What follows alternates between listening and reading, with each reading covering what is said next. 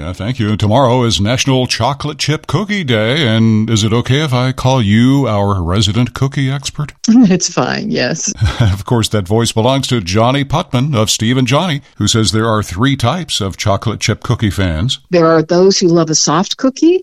There are those that like a little harder cookie. The third class that likes a snappy cookie actually is us. We want to use both hands to break it to get a snap. She'll be talking about her snappy and undefeated gluten-free chocolate chip cookie recipe after I thank the Chevy Silverado HD for sponsoring us. Experience your life in HD. Visit ChevyDriveChicago.com. Okay, Johnnie has been baking cookies for a few years, starting out with Toll House cookies. And I started baking those when I was like 8 years old, and the chips were available and the recipe was on the back, and it just became a standard. But her recipe had to change when Steve was diagnosed with celiac disease. I have been baking gluten-free for over 20 years now.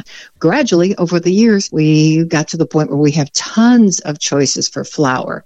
And my number one choice is King Arthur's Measure for Measure gluten-free flour, available in a lot of stores like Whole Food and Trader Joe's and Jewel, also available on Amazon. So Johnnie perfected her recipe and remains undefeated in taste tests against many of the commercial brands. Well, we have in fact tried Glutino, Midel, Enjoy Life, Trader Joe's, Sweet Loren's, Tate's, and there's a brand new one that's on the market. It's Mighty-licious. Beautiful packaging in bags. It's a very soft cookie. Okay, now, can you tell the difference between regular cookies and your gluten-free cookies, Johnnie? I can't tell the difference. Steve can't tell the difference. And in fact, over the years, I have fed probably hundreds of people at the radio station, and no one has ever known that they were eating gluten-free cookies. And to celebrate tomorrow's national holiday, she is sharing her recipe on our website. And if you want a crispy cookie, I give you tips on how to do that. Thanks, Johnnie. Okay, take care. From the farm to your belly, today's National Watermelon Day. It's also National IPA Day.